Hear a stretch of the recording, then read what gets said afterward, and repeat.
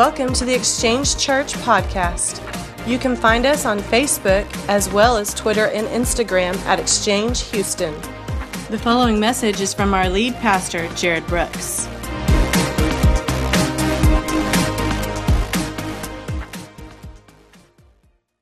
The whole month of February, we've been studying, we've been memorizing Scripture. I know that all of you have memorized the Scripture of the month.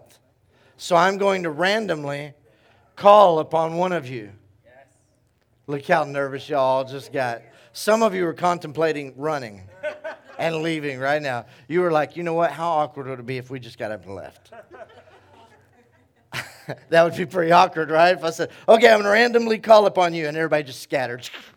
It's like a race for the door. I won't do that. But we're going to say it together, and I hope that you have memorized it. John 15:7. Come on, say it with me. If you abide in me, and my words abide in you, ask whatever you will desire, and it shall be done unto you. If you have a relationship with me, and I have a relationship with you, if we're connected, I'm going to bless you. I'm going to do things for you. This is a passage that we have to put in our spirit because he makes a promise here that if you'll connect with me, if you'll just allow me to just live inside of you, dwell inside of you, then you can ask whatever you want, because we have relationships. So get that verse in your spirit. We'll bring you a new verse next week as we start into March. But I'm going to ask everyone to stand with me this morning. We're going to go in our scripture text for the day. If you have your Bibles, turn to John chapter number 1.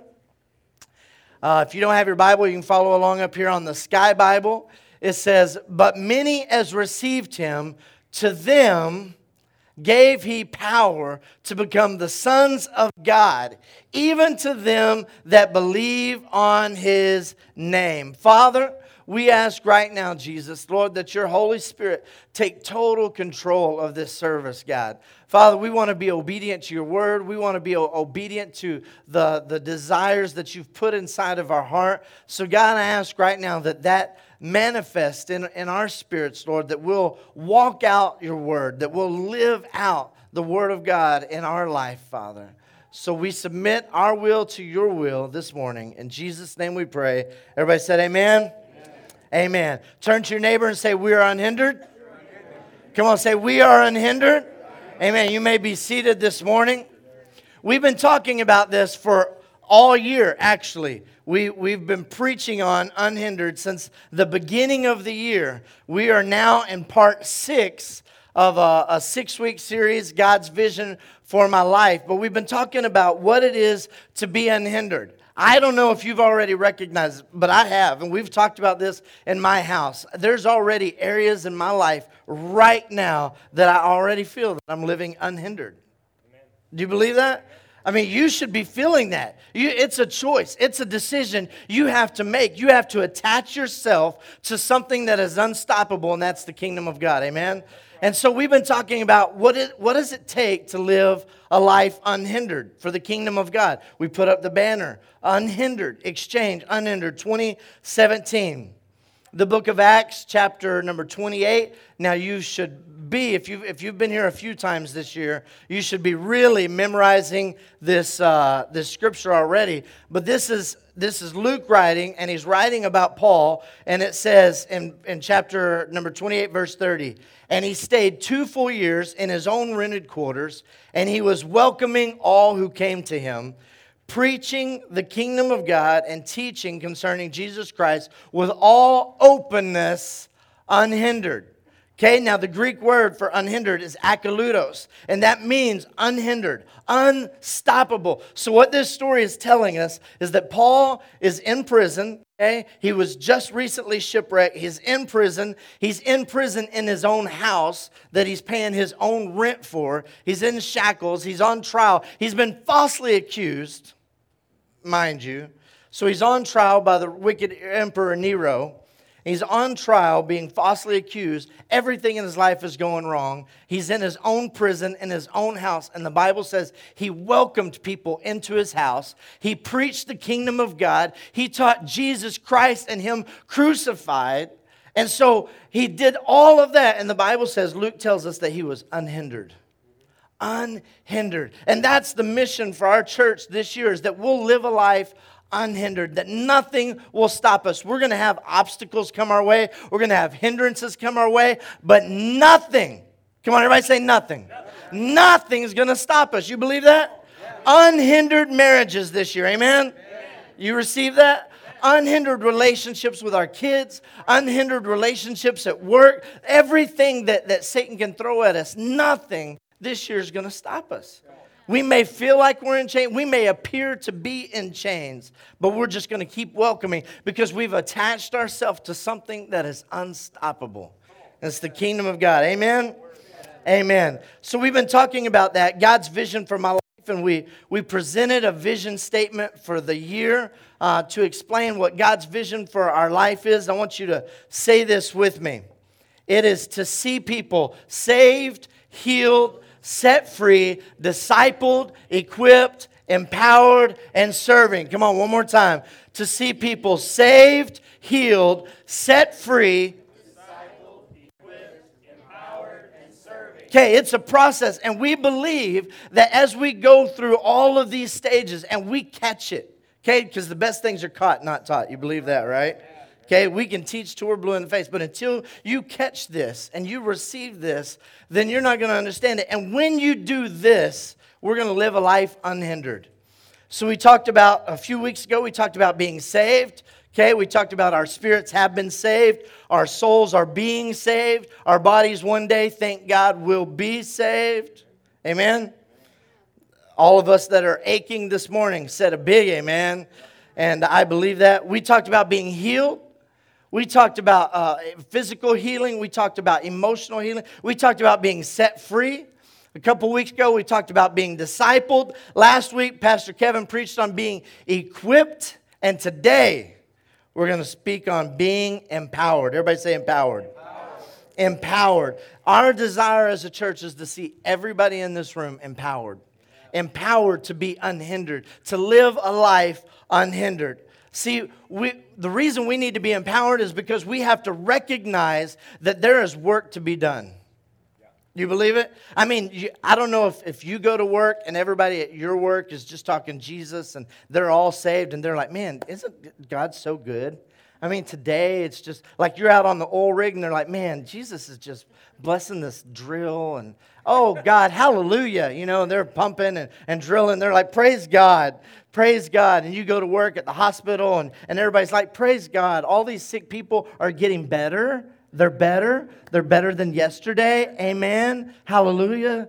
You know, wherever you go to school. I know you guys, you go to Atascocita High School now, and Atascocita, they're walking down the halls just, amen. Thank you, Jesus. Thank you, Jesus, for math, God. Thank you, Lord, for biology. God, we needed it. Thank you, God, for athletics where we can run all day in the beautiful fields, right? That's not the way it is. And so we have to be empowered because we have to recognize that there's a job to be done. There's work to be done. Maybe your neighborhood, they're all saved. My neighborhood's not. Okay? All my neighbors don't know Jesus. All my neighbors don't understand that they could have a relationship with God, that they could have a Savior that could come in and wipe all their sins away. They don't all understand that. So I know that there's work to be done, and so we have to be empowered. So how can we be empowered?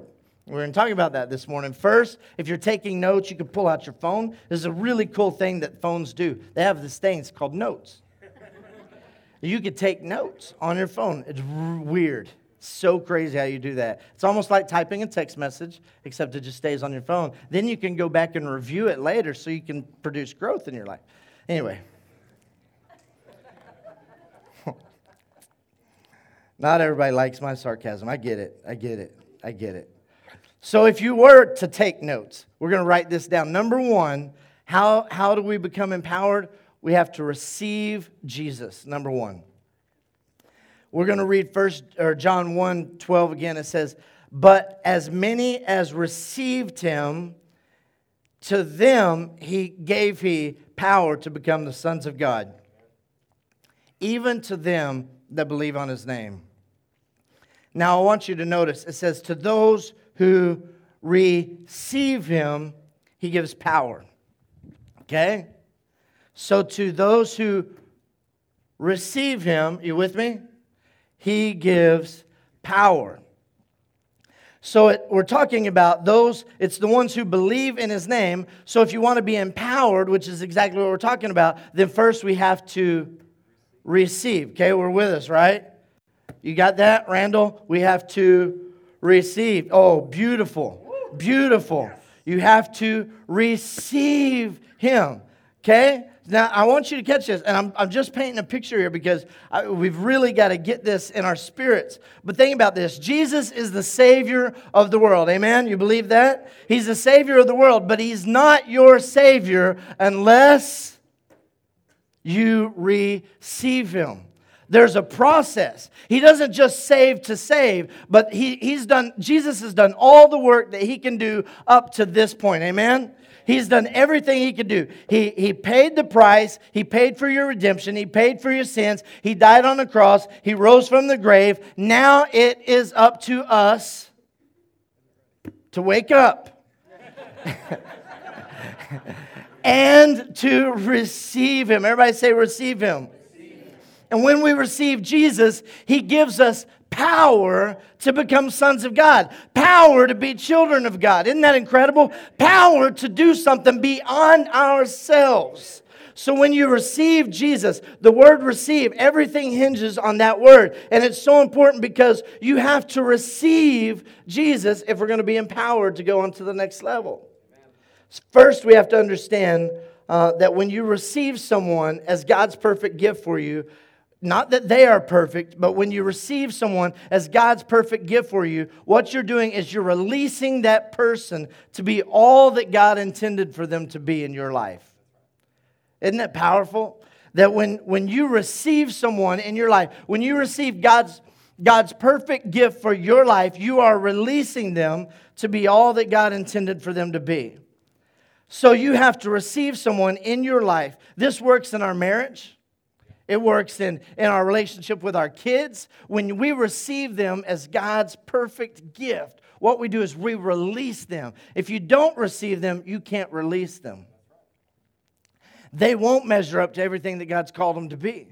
They won't equate to everything that God's called them to be. We won't love each other the way that God's called us to love each other. When you ask people when they're getting married, I just did Israel and Crystal's wedding, and congratulations to these guys.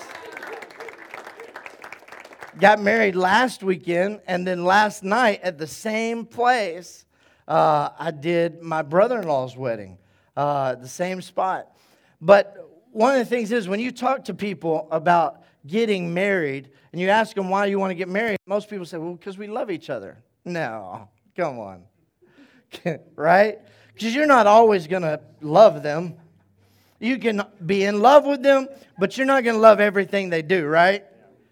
Are we being real this morning? Because some of you are scared to death to say right, because she's sitting next to you. You're like, no, I love her all the time. But sometimes our spouses can do things that are not really lovable. Amen? John, come on, she ain't even there. Amen? Big amen? He's like, I'm afraid she might catch me she might listen to the podcast and hear a big amen. But sometimes we do things that aren't so lovable. But you know what? When we marry someone, we have to recognize first that God has called us to be with that person. That we prayed about, I prayed about it, she prayed about it. God called us to be together. And when they do things that are not really lovable, we move past that. Because we've already received them as God's perfect gift in our lives. And so when we receive them, we've released them to be everything that God's intended them to be. And so we get past those unlovable moments because we all have them. Come on, we all have those days where they do something or they say something that we question how much we love them at that moment. We're like, I'm in love with you, but I don't like you right now. I'm mad at you. I don't like the way you're talking to me. Thank you, Shane. I made sure I got that on podcast so we could go back. So God gives gifts in your life. One of the gifts that He gave you is pastors. Pastor Kevin talked about it last week. One of the gifts that he gave for equipping the saints was pastors. There are 5 gifts he gave: apostles, prophets, evangelists, pastors, and teachers. And the Bible says in Ephesians, for the perfecting of the saints, for the work of the ministry. Okay? So he gave this gift of pastors. Let me tell you something. You don't have to like it, but he gave me as a gift to you. And until you receive me, then you can't release me. I can't be released to do what God's called me to do in your life, because that's part of the process. Until we can receive that gift that God's given us, we won't release everything that God's called us to be. So you might be thinking, so I know that this is really important, but how do we receive? It's a great question. Glad you asked. So in order for us to be empowered, the key is to receive. So then we have to answer the question, how do we receive? So we're going to explain it this way. Have you ever had someone in your life that wanted to bless you? They wanted to give you a gift. And maybe you go out to dinner, you and another couple or something, and you go out to dinner and they say, hey, I got this. We're going to pay for it. And your response is, no, don't pay for it. We got this. And they say, no, I insist. I want to pay for it. I want to be a blessing to you. No, you don't have to. Don't do that. I got this. And you go back and forth a few times. And finally they say, no, I got this. And they take the check away from you. I got this. Fine. Okay. And we reluctantly, what do? We submit. We submit our will to theirs. And we say, you know what? And that's what receiving is all about. It's about this moment where there's a blessing trying to come at us. There's a blessing trying to be given to us. But we don't want to receive it because we lose control. Okay? When we receive, we lose control. See, that's why you hear people say it's better to give than receive. Okay? Because giving is easy. Because when we give, we're in total control. Okay? If I give you a gift, in fact, I've been throwing around this gift all morning, okay? I've been throwing around this gift all morning, and I've been in total control, okay? None of these people have been in control. I've been in control because it's my gift. I give it whenever I want. I give it to whoever I want, whenever I want it, because it's my gift to give. That puts me in control. But when you receive, you're not in control anymore. And you've submitted your will, okay? Do you get that? And that's the thing that we're talking about this morning, is we have to get to this point where we understand to receive Jesus is submitting our will to His will. That's where the whole name exchange came from, is our plans for His plans, our will for His will. It's a mutual submission that we say, God, we want what you want for us. We receive you, and in receiving you, we submit to you, God. I want to give you a gift, and we go back and forth, and God's tried to give us this gift, and it's the Son. It's this perfect gift, and some of us really struggle. We'll accept Jesus. We understand who Jesus is, but some of us have a problem really receiving Jesus because that's a submission that takes us out of control, right? And that's really the hardest part about receiving Christ into your life. Is knowing that you're giving up control. That it's not actually that easy, that it kind of takes the ball out of your hands, and it's not about your will, but it's about His will. So when we receive Jesus, we got to submit to His perfect will. We release control of our life into His hands. We lay down our pride and we receive Jesus as God's perfect gift, and we release Him to be everything that God intended Him to be in our life. Amen?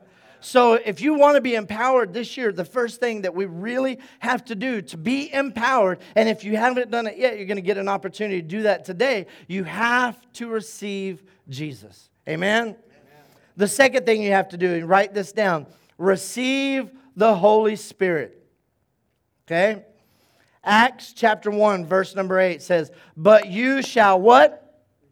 Receive power. This is talking about being empowered. We are empowered, and the scripture says, you shall receive power when the Holy Spirit has come upon you, and you shall be my witnesses to me in Jerusalem and in all Judea and Samaria and to the ends of the earth. Okay?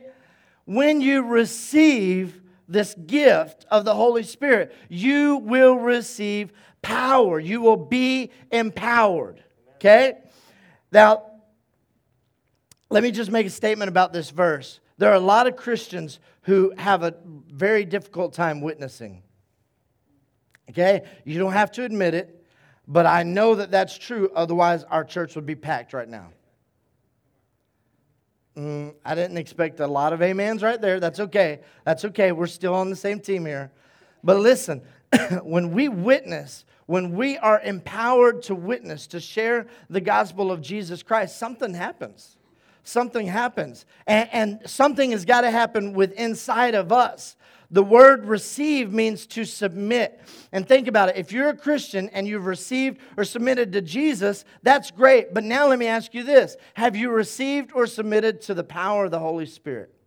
And I say the power of the Holy Spirit because it's a gift that we receive, but it gives us power. And he says, and it gives us power to become his witnesses, to share, to talk about who he is, because we understand the life-giving power that changes who we are.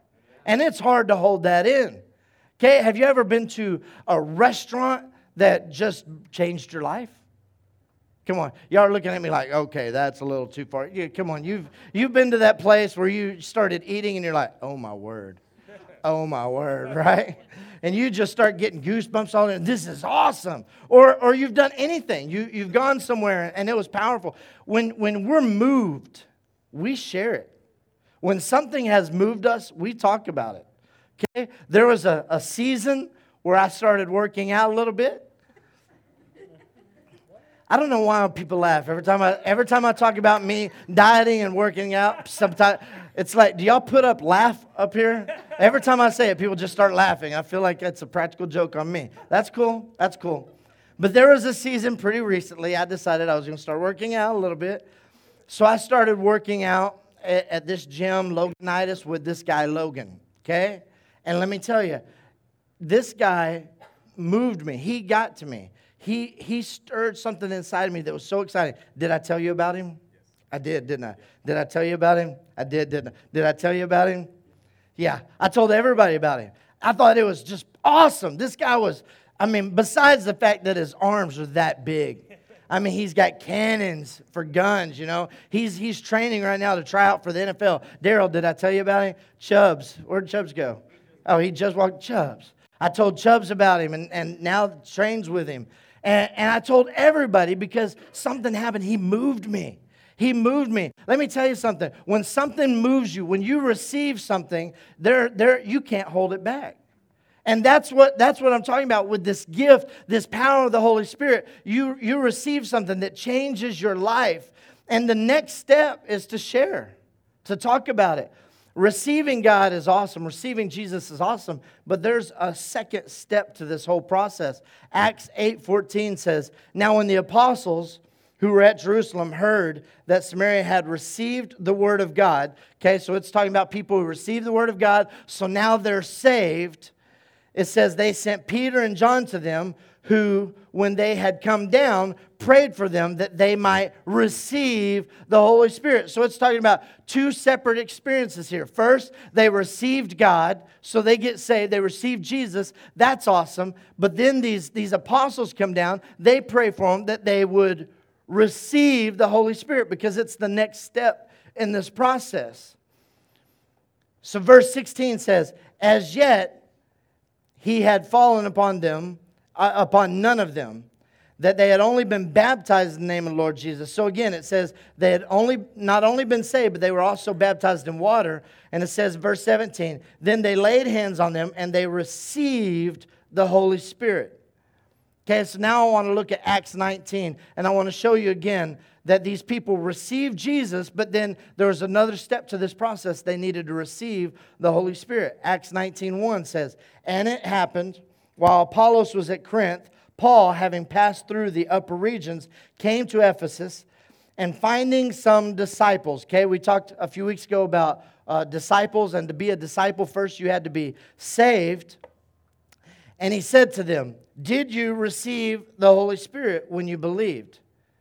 Okay, he says to them, did you receive the Holy Spirit when you believed? Which means you can believe in Jesus, receive Jesus, submit to Jesus, and still not receive or submit to the Holy Spirit. Two separate experiences. So they said to him, we have not heard so much of whether there is a Holy Spirit. That might sound like a lot of churches that some of us might have been brought up in. Okay, the Holy Spirit is kind of a touchy subject in church. Have you ever noticed that? Not everybody likes to talk about the Holy Spirit. It gets kind of, the Holy Spirit, when you talk about the Holy Spirit, especially to unchurched people, the first thing comes to their mind is weird. Okay? Oh, that's the tongue-talking thing? Y'all do that at your church? How many of you have ever been asked that? What kind of church you go to? I go to whatever church. Oh, is that one where they do the tongue-talking thing or whatever they do? Right? You're afraid to admit that, but that's the way it is. And we've kind of equated, we have this generation where it equates the Holy Spirit with this kind of weird, weirdo, mumbo-jumbo, blah, blah, blah, the tongue-talking church. And that's not the way it is. And so because of that reason, a lot of people avoid it out. I worked at a Triumph Seed Company in Rawls, Texas, and one of the guys that I worked with for a little while, he was a ordained Baptist minister. And he was telling me that, and he was Spirit-filled.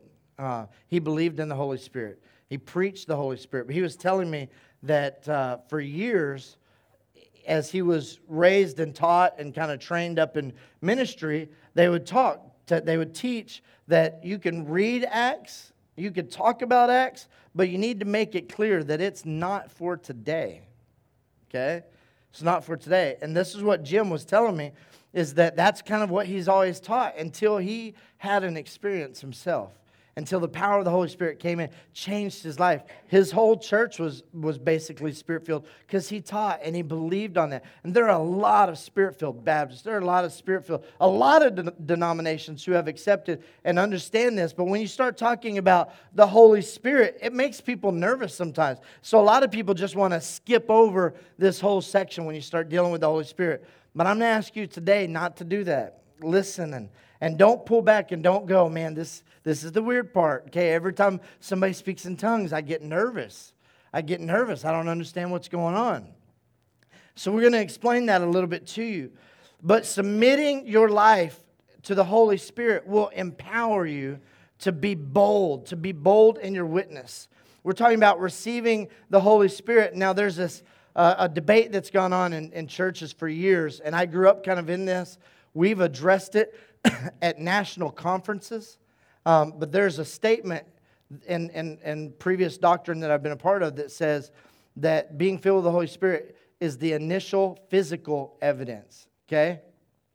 And that's how it's stated, the initial physical evidence. Now, in 1904, there's this famous revival. Some of you may have heard about it. It's called the Azusa Street Outpouring, known as the Azusa Street Revival.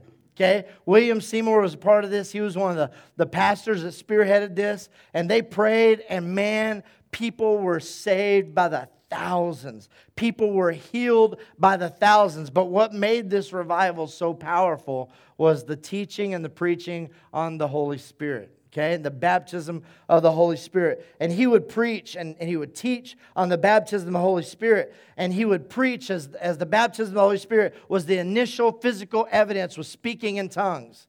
Okay, so as he taught this, people were being prayed for and they were being filled with the Holy Spirit left and right by the thousands.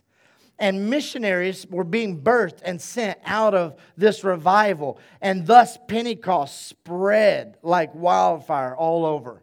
And it became a Pentecostal movement. The Pentecostal church was really birthed at that time. In fact, there are a lot of churches, Church of God in Christ, Pentecostal Holiness, the United Holiness Church, and the Church of God all took this and they began to form their denominations, their belief systems out of this revival. The Assemblies of God, where I grew up, was birthed out of that in 1914. And so that's what happened. And so we've taken this initial physical evidence and we've made that all about the Holy Spirit. That's what the Holy Spirit is. That's all the Holy Spirit does is speaking in tongues. And that's not the case.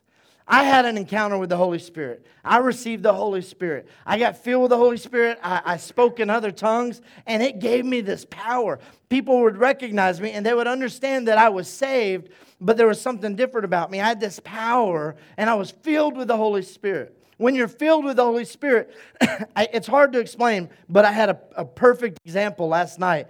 I was at my brother-in-law's wedding, and I'm talking to this guy that I kind of knew a little bit. I met him several years ago. He was a close friend of the family. We kind of have talked here and there, but not really. But I knew enough to know that he went through a really ugly divorce years ago. It was about 6 or 7 years ago. And lost custody of his son. Only gets visitation every other weekend, supervised visitation. And so I'm talking to this guy last night. We just happened to bump into each other for a moment. We stood there, talked for a second. After we finished talking, he walked off. And I thought about my message this morning. I thought, perfect example of the power of the Holy Spirit. Something came over me, this boldness. This was not the time nor the place to be preaching. This is not the time nor the place to be sharing my testimony and trying to get anybody saved. We were in a hurry. We were running from one place to the next. I started talking to him. He told me, I said, so how's your son? And blah, blah, blah. And he said, man, it's tough. It's tough. And he got teary-eyed and he said, I look at everybody here with their kids and I look at you with your kids. And he said, man, just don't take it for granted. And about that time, I had just finished spanking Parker. Parker's running all over the place. I was running around behind him trying to spank him and like, behave! I'm trying to give him away to the highest bidder. Nobody's taking him. And then this guy tells me, he says, man, don't take that for granted. And something came over me, and I said, you know what? God's going to give you that time back. Because this guy has worked and worked and worked. He's done everything that's been asked of him. He calls every single day and speaks to his son. He goes and he's there early for every visitation. He stays the entire time. I mean, he has done everything right. And he's just fighting and hoping for more time and spend more time. The son's now 10. And I told him, I said, listen, here's what's going to happen. God sees your faithfulness in your son and being a father. And I said, if you'll just trust God, if you'll give this to God, you let God take control. God's not only going to give you more time with your son, but he's going to return back to you lost time. His eyes got watery, and I'm going, what am I doing? You know, everybody's like, hurry, we're fixing to start. And I'm like, well, we got to go. We finish, we go, and we do the ceremony. We come back. He catches me inside, and he goes, those words you said to me, he said, it meant something. About 10 minutes later, he comes up to me and he says, so what do you think? What do you mean when you think God's going to give me back? And I said, listen. And I said, here's the way God works. If you'll trust God, he will restore lost time. You're going, man, look at everything I'm missing out on. Look at everything. But if you'll just be faithful, God's going to restore back to you lost time. And there's going to be a day you're going to look back and you're going to go, you know what? These were the greatest years of my life because God has given me back. He has given me back time. And at the end of the night, that's basically all that was said. And I was driving home and I was thinking about the message this morning. And I was thinking about, that's the power of the Holy Spirit. It's not because I'm Pastor Jared. It's because there's this power inside of me that was gifted to me because I submitted my will to the Holy Spirit. I took on and I released him to be all he intended to be. And my Bible tells me that when you receive the Holy Spirit, he will give you power to be witnesses. He will give you power to say things in a moment when it doesn't even seem like you're supposed to be saying anything. And he's going to give you power to say the right thing at the right time. We don't have to wonder and go, well, I'm not really educated enough, or I didn't go to Bible school, or I don't really have the knowledge to just say those things that you just said. I didn't either. Okay? There's this power that comes when you receive the Holy Spirit, that he enables you to become witnesses for the kingdom of God. I'm going to jump down a little bit here. But I want to get to point number 3. And let me remind you, number 1, is receiving Jesus. Number 2, receiving the Holy Spirit. Now, when I say receive, I want you to match that with submit, okay? When you submit to Jesus, when you submit to the Holy Spirit, He gives you power. And number 3 is receive spiritual authority. Got one amen. That's okay. That's okay. Romans 13:1 says, "Let every soul be subject to governing authorities. For there is no authority except from God, and the authorities that exist are appointed by God. Therefore, whoever resists the authority resists the ordinance of God. And those who resist will bring judgment on themselves." So you're telling me that authorities that exist are appointed by God. Come on. So all authorities. Do you mean to tell me that all authorities that exist are appointed by God? That's what I'm saying. That's how the Bible reads it, that all authority comes from God. Appointed by God. Everybody say appointed by. Appointed by God, okay? In Matthew 28:18, Jesus said, "All authority has been given to me in heaven and on earth." So that means Jesus was given all authority. So we know that He set up and He established authority on this earth that we're supposed to submit to. Turn in your Bibles, if you have them, quickly to Acts chapter 13. While you're turning there, I just want to say that most of you have received Jesus. If not, you're going to have an opportunity to. Many of you received the Holy Spirit. If not, you'll also have an opportunity to do that. But the one area in the church that really people have a hard time with is understanding spiritual authority. Okay? And I know that because I've dealt with church for a long time. People have a hard time submitting to spiritual authority. We taught in our Bible school for years and years and years that you'll never ever get to a place when you're in authority until you are under authority. Until you learn how to be under authority, you'll never be in authority. And one of the best examples that I ever saw in my entire life was in Wichita Falls, Texas. I was running a program called Hell House, okay? It was a giant haunted house, and man, we were having thousands of people. We were on the news. They did an article about us in 17 magazine. So I went to Walmart and I bought like 36 17 magazines, which raised a lot of questions to all the people at Walmart why I was buying all these 17 magazines. And I was at the cash register, and the lady's like, "You want all these?" I'm like, "Yeah." She's like, "Okay." And I said, "I'm in it." She looked at me. I think she thought I was modeling in it. But, yeah, listen, we got jokes over there. I'm glad that wasn't picked up on the... Somebody said, "I doubt it." And Kevin's wife feels bad for me. But until we learn to be under authority, we'll never be in authority. I was at this Hell House, and I was working this, we had, 100 or so staff working to make it work every night. So we get there, and we put everybody in their place, and put all security in their place, and all this. And we had 4 floors plus a basement. We had hundreds of people outside waiting, and then 100 or so people in a waiting room. So it was a packed night. And my pastor walks in, and he says, "Okay, where do you need me?" And I said, and he's my senior pastor, my lead pastor. And I'm like, "Wherever you want to go. You just want to walk around, you just walk around. Do whatever you want." He's like, "Where do you need me? What do you want me to do?" And I said, "If you want to hang out in the altar, the end, if you want to go to the beginning, say hi, if you want to, whatever you want to do, I want you to do it." And he said, "No." He said, "I want you to tell me where you need me." He said, "This is your program. You're in authority. I'm under your authority. You tell me where you want me to go." Wow.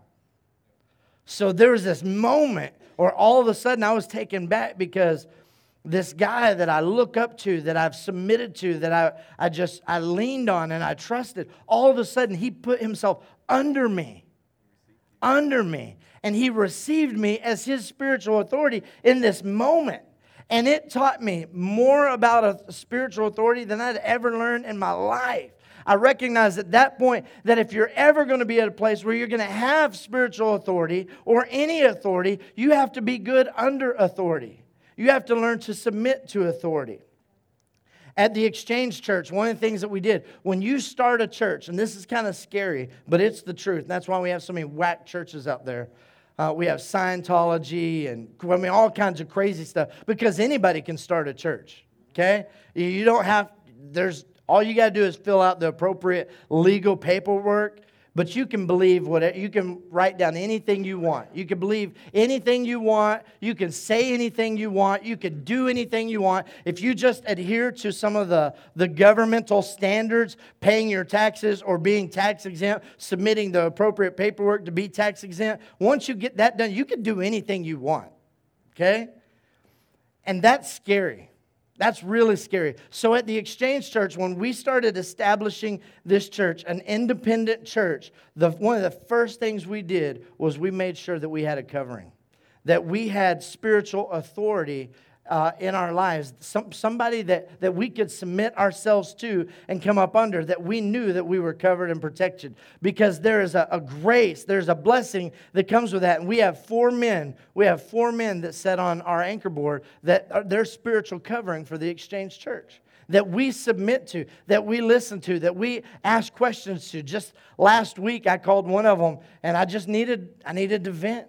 I needed some advice. I didn't know where to go. I needed direction. I called and I said, look, man, I need to whine and cry. I need you to give me some direction. I need you to spank me. Okay, I was at this place where I needed somebody to say, hey, get your head on straight. Think about it. And he did. He said, okay, here's what we're looking at, and here's what we're talking about. And man, he just lined me up. And I'm so thankful. And that's called spiritual authority. Jesus, he's talking to a Roman centurion in Matthew chapter 8. The Roman centurion says, will you heal my servant? And Jesus says, yes, I'll come to your house and I'll heal your servant. Now the centurion, he makes one of the greatest statements of faith in the Bible ever recorded. He says, no. You don't need to come. Just speak a word and he'll be healed. And then he said, for I also am a man under authority. And I say to my servant, go, and he goes. I say to another, come, and he comes. So, Lord, you just speak a word, and it'll be done, because I understand authority. And Jesus, his response is this: I haven't found this great of faith in all of Israel. In all of Israel. I haven't found this great of faith in all of Israel, because he found a man who understood authority. He understood a spiritual authority. Acts 13:1. I want you to notice this verse. And notice how very carefully it is to name the leaders in Antioch. But it says, now, in the church that was at Antioch, there were certain prophets and teachers. Barnabas, Simeon, who was called Niger, Lucius of Cyrene, Manaen, who had been brought up with Herod the Tetrarch, and Saul. As they, the leaders, it's talking about the leaders here, ministered to the Lord and fasted, the Holy Spirit said, now. Everybody say now. Come on, he's saying now. Everybody say now. Now, this is talking about Paul and Barnabas. They have been members of the church for 13 years, okay? We're talking about Paul, who's the greatest. He wrote 2/3 of the New Testament. This is one of the greatest apostles ever recorded in history, and he's been a member of this church for 13 years, and all of a sudden the Holy Spirit said, now separate to me Barnabas and Saul, okay? And his name is going to be changed to Paul later, for the work which I have called them. Then, having fasted and prayed, he laid hands on them, and they, now this is referring to the leaders of the church, they sent them away. So being sent out by the Holy Spirit. Okay, now I want you to stop right there. I want you to know the leaders send out. The leaders sent Paul and Barnabas out. And it says, so being sent out by the Holy Spirit. This is showing us right there that it is so important that you be connected to a church. I expected a couple more amens there. Okay? You be connected to the church because there's a spiritual authority that happens. Paul and Barnabas, they're in this church. They're a part of this church. They've been in this church for 13 years, and they've just been serving and doing whatever they need to do, but just being a part of the church. The Holy Spirit says, now it's time. So what happens? The leaders of the church lay hands on them, and the church leaders send them out. There's a covering. There's a special thing that happens when spiritual authority is taken over in the house. And that's what I'm talking about this morning. So being a part and being connected to the church is so very important because God wants to do something. When you submit to spiritual authority of your life, what you're doing is you're releasing the church to be everything that God's intended it to be in your life. There's a pastor, there's a guy who wrote a book on spiritual authority, and he says, I traveled over 60 countries, and you know where I get the most resistance when I teach and preach on spiritual authority? America. America, because we don't want anybody telling us what to do. We don't like the thought of anybody being over us or in charge of us. In fact, when I start talking about spiritual authority right now, it makes some of us so nervous because we feel like somebody's going to try to take control and start to boss us around, move us around, change things, and we get so tensed up that it's hard to handle. Romans 13:1 says, let every soul be subject to the governing authorities, for there is no authority except from God, and the authorities that exist are appointed by God. Therefore, whoever resists the authority resists the ordinances of God, and those who resist will bring judgment on themselves. Listen, the motto of the police that's put on all the police cars is what? Protect and serve. Isn't that what they put? They put protect and serve. So that means their job is really supposed to be protect and serve. So that means that there have been boundaries that everybody has set up. Okay? We have laws that we're supposed to abide by. And the police are there to protect and serve. But when we step outside of our boundaries, okay, when we get out of authority, out from underneath authority, their job is to bring us back, protect and serve. They'll write us a ticket. I know. I've had lots of them. I was applying for a job several years ago when we were getting ready to plant the church, and I called Pete and I said, hey, they're going to do a check on my driving record. And I said, now, I haven't got a ticket in a while. It had been a couple of years. And I said, but is there any possible? He said, oh, yeah, I can put in your information. It'll pop up on my screen. And I said, just put it in. I want to see what they see. And he said, oh, my. He said, let me scroll down. Yours is several pages. But not that funny. But the purpose is there are laws put in place. When I break that law and I speed, the reason that they stop me is because their job is to protect and to serve. Their job is to protect me from hurting somebody, me driving like an idiot. And if everybody drove like an idiot, then we would all be in a lot of danger. So their job is protect and serve. And if I don't want a ticket, you know what I do? I submit to the authority and the rules that have been put in place.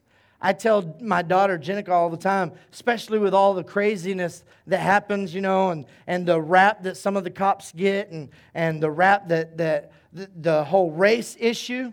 I've got a daughter who's black. That's an issue for me, okay? There's going to be a time that makes me nervous. I got stopped one time, and they yanked me out of the truck, and they questioned her because they weren't sure what I was doing with this young black lady.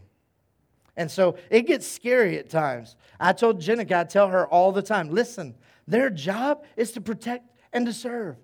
Anytime you get stopped, all you got to do is do whatever they tell you to do. If they say put your hands on the steering wheel, sure, no problem.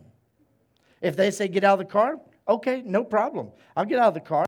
If they say stand over here, sure. Don't ever say, why? What did I do? You just do what they ask you to do because their job is to protect and serve. And if they do their job right, everything's going to be okay.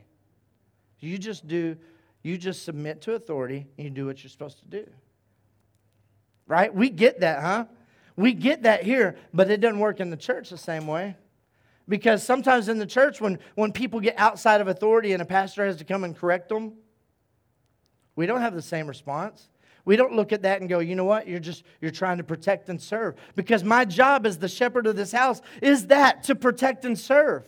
It's to protect and serve. It's to honor. And there's been boundaries that the Word of God has set up, that guidelines that the Word of God set up that's going to help us. Help us not get hurt. Help us not hurt others. Help us not be alone. Help us not be critical. And there's times as pastor that we have to kind of pull people in and have conversations. But in the church, people get so upset and offended with that because we have such issues with spiritual authority. We all, when I say we all, I'm talking about me. We all have to come to a place where we have people in our life that we trust and we have submitted to, and we said, you know what? Okay, I submit to you. When I first became a youth pastor, it was really difficult because some of the kids in my youth group were like my age. But you know what? They learned to trust me so quick. When I started pastoring, I always thought that you know, how are people that are a lot older than me? How are they ever going to respect me? But there's a principle in the kingdom of God. When we learn to submit to authority, there's a covering and a blessing that comes with it that's so beautiful, so perfect, so empowering. If you want to be empowered, we have to receive Jesus. We have to receive the Holy Spirit. And we have to receive spiritual authority in our lives. I'm going to ask the band to come up this morning.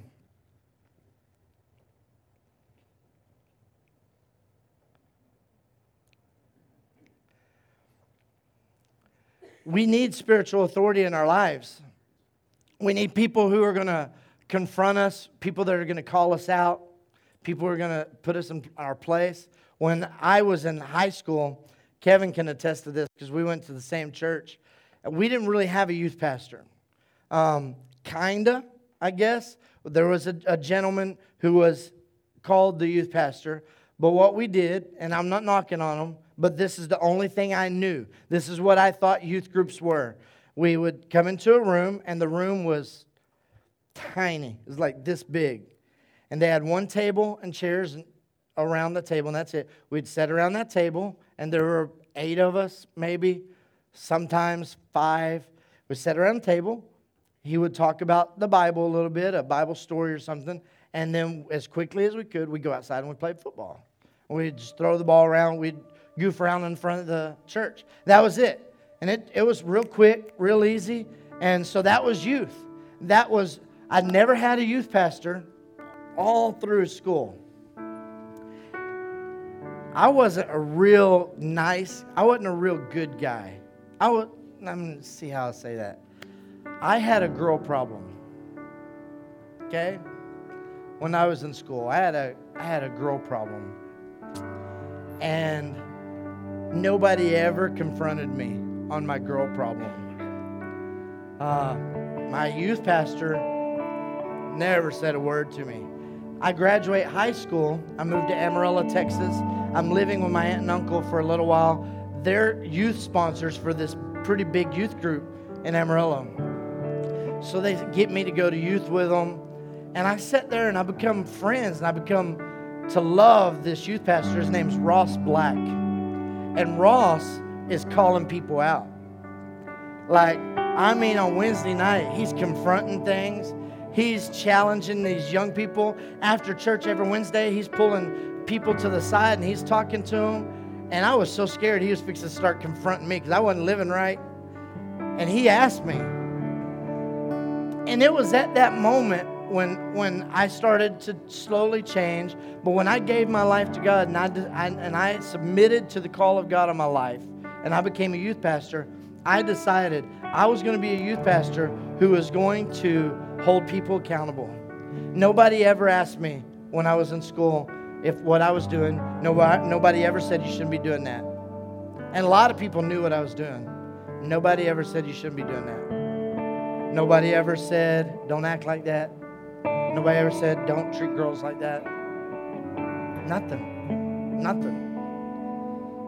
So when I became a youth pastor, Reuben was in my youth group, he'll tell you, when I preached, man, I was calling people out. I would walk and I'd preach. We had 250 kids one time just packed in this gym, and I would say, get your arm out from around her.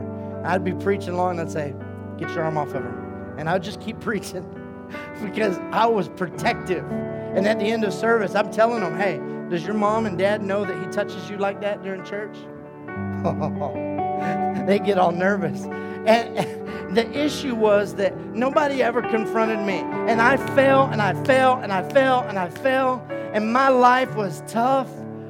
Just restoring, having to come out of those relationships and all the things I had done. It was miserable. And I thought, man, if one person in my life would have said, what are you doing? You can't do that. It could have changed everything for me. So when I became a youth pastor, that was my mission. If I could change, if I could help bring clarity to anybody, I was going to do it. I was going to make sure that I did my best that every relationship in my youth group was pure. That every relationship in my youth group put God in the center. That was my goal. That was my job. It was at that point when I understood the value of spiritual authority. I didn't have it, and it really caused a lot of problems in my life. And then when I saw it active and lived out loud, I desired it. Isn't that crazy? I really desired somebody to put me in my place. I know you got to understand what I'm talking about, because when you go through and you hurt the way that I hurt, it's not fun. And you wish you could go back and change it. You wish you could have done things different. And the only thing that I can do now is to try to be that for somebody else. Submission doesn't start until you disagree.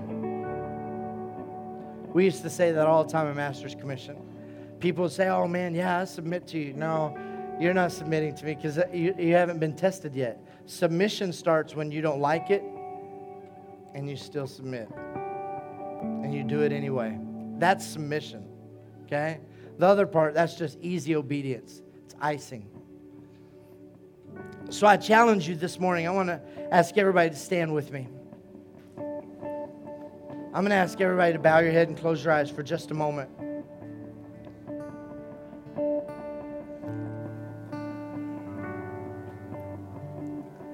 I talked about these three things. Receive Jesus or submit to Jesus. Receive the Holy Spirit or submit to the Holy Spirit. Receive spiritual authority.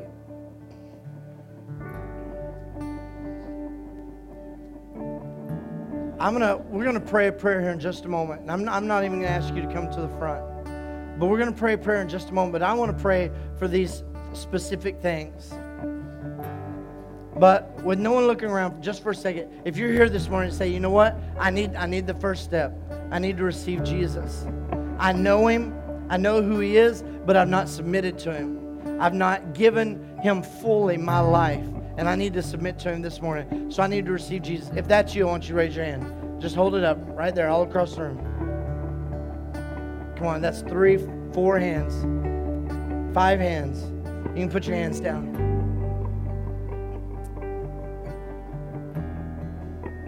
I want everybody to pray this prayer with me real fast. Jesus, come into my life. God, I submit to you. I submit to your plan. I submit to your future. Whatever you have for me, I submit to it, Jesus. I know that I'm a sinner. I know that I've failed and I make mistakes. But today, I'm made perfect by the sacrifice of Jesus Christ. Thank you, Jesus, for saving my life. Thank you, Jesus, for empowering me. Thank you, Jesus, for being my Lord and Savior. Amen. Amen. Now I'm going to ask you a second question. Keep your heads bowed for just a moment. Maybe you're the one that says, you know what? I've received Jesus. I live a life. I honor Jesus. He's my Lord and Savior. But I haven't submitted to the power of the Holy Spirit. And I need that power in my life. Okay? This power, Paul says, look, man, I speak in tongues more than you all. And he says, but it's not just about speaking in tongues. See, the gift and the power of the Holy Spirit, there's fruits of the Spirit that manifest. One of them is love. With the power of the Holy Spirit comes things like prophecy. There's all kinds of things. But this power should be manifested in our lives, and it should be manifested on a daily basis.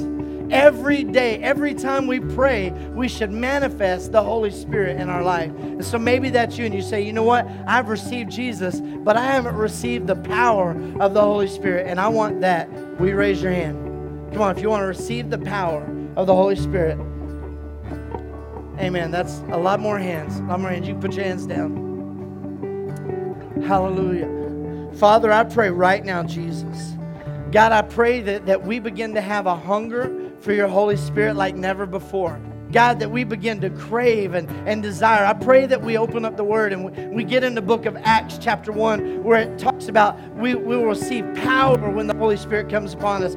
Acts chapter 2 when it talks about the power of the Holy Spirit as it fell into the upper room. The power it talks about in Acts chapter 3 and chapter 4 and chapter 5 when Peter and John are walking through and they're healing people and they're saving people, and 3,000 people get saved and 5,000 people get saved because there's a boldness that comes on their life, God.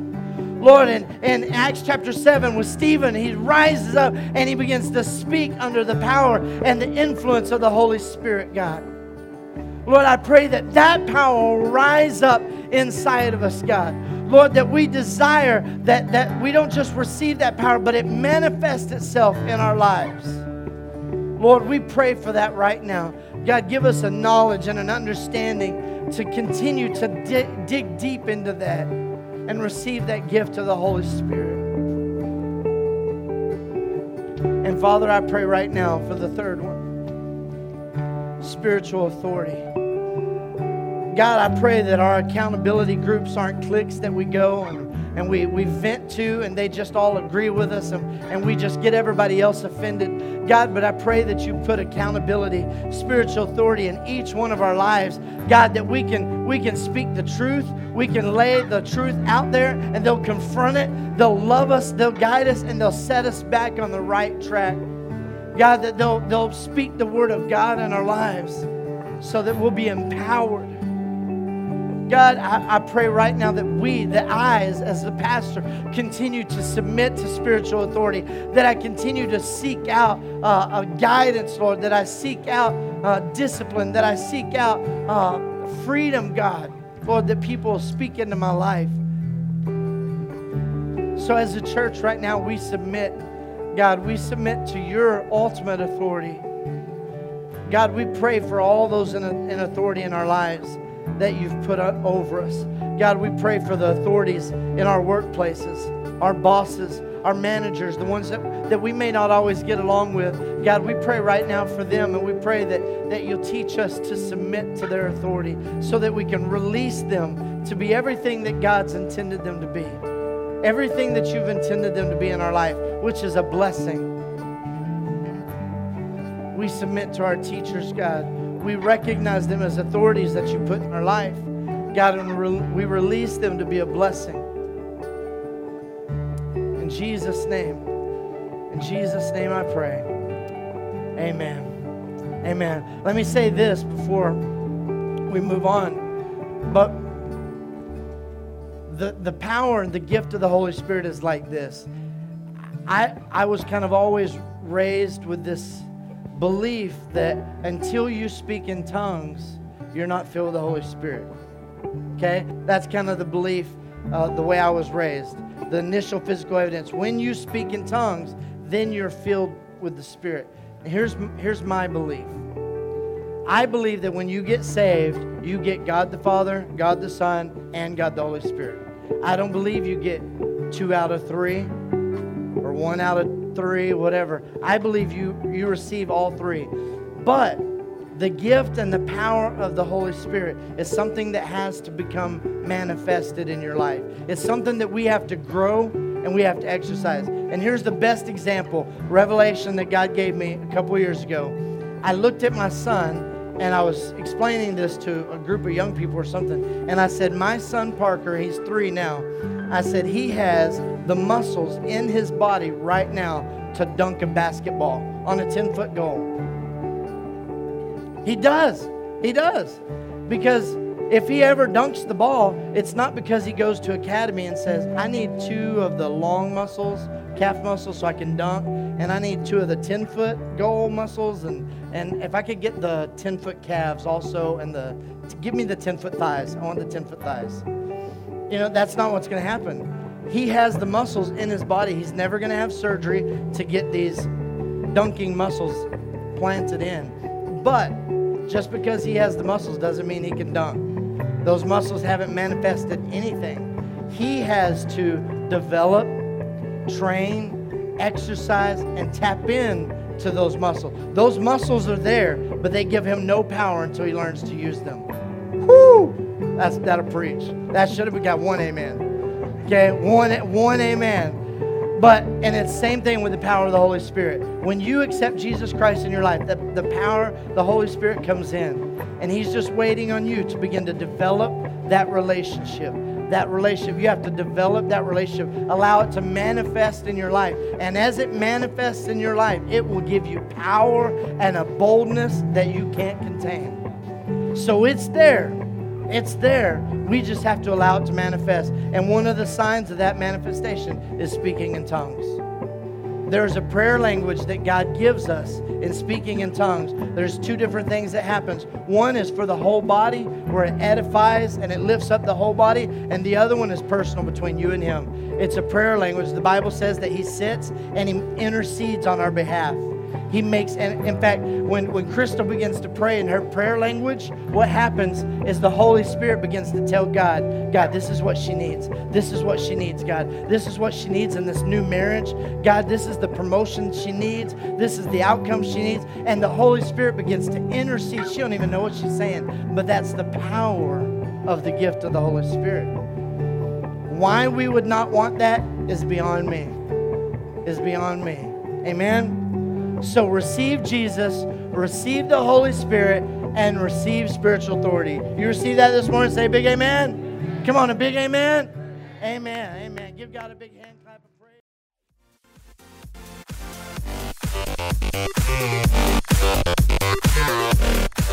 Thank you for listening to the Exchange Church podcast. Follow us on our social media platforms, Facebook, Twitter, and Instagram.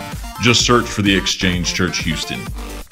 If you would like to give to the Exchange Church, you can go to our website at iamtheexchange.com and look for the red button in the top right corner labeled Give Online.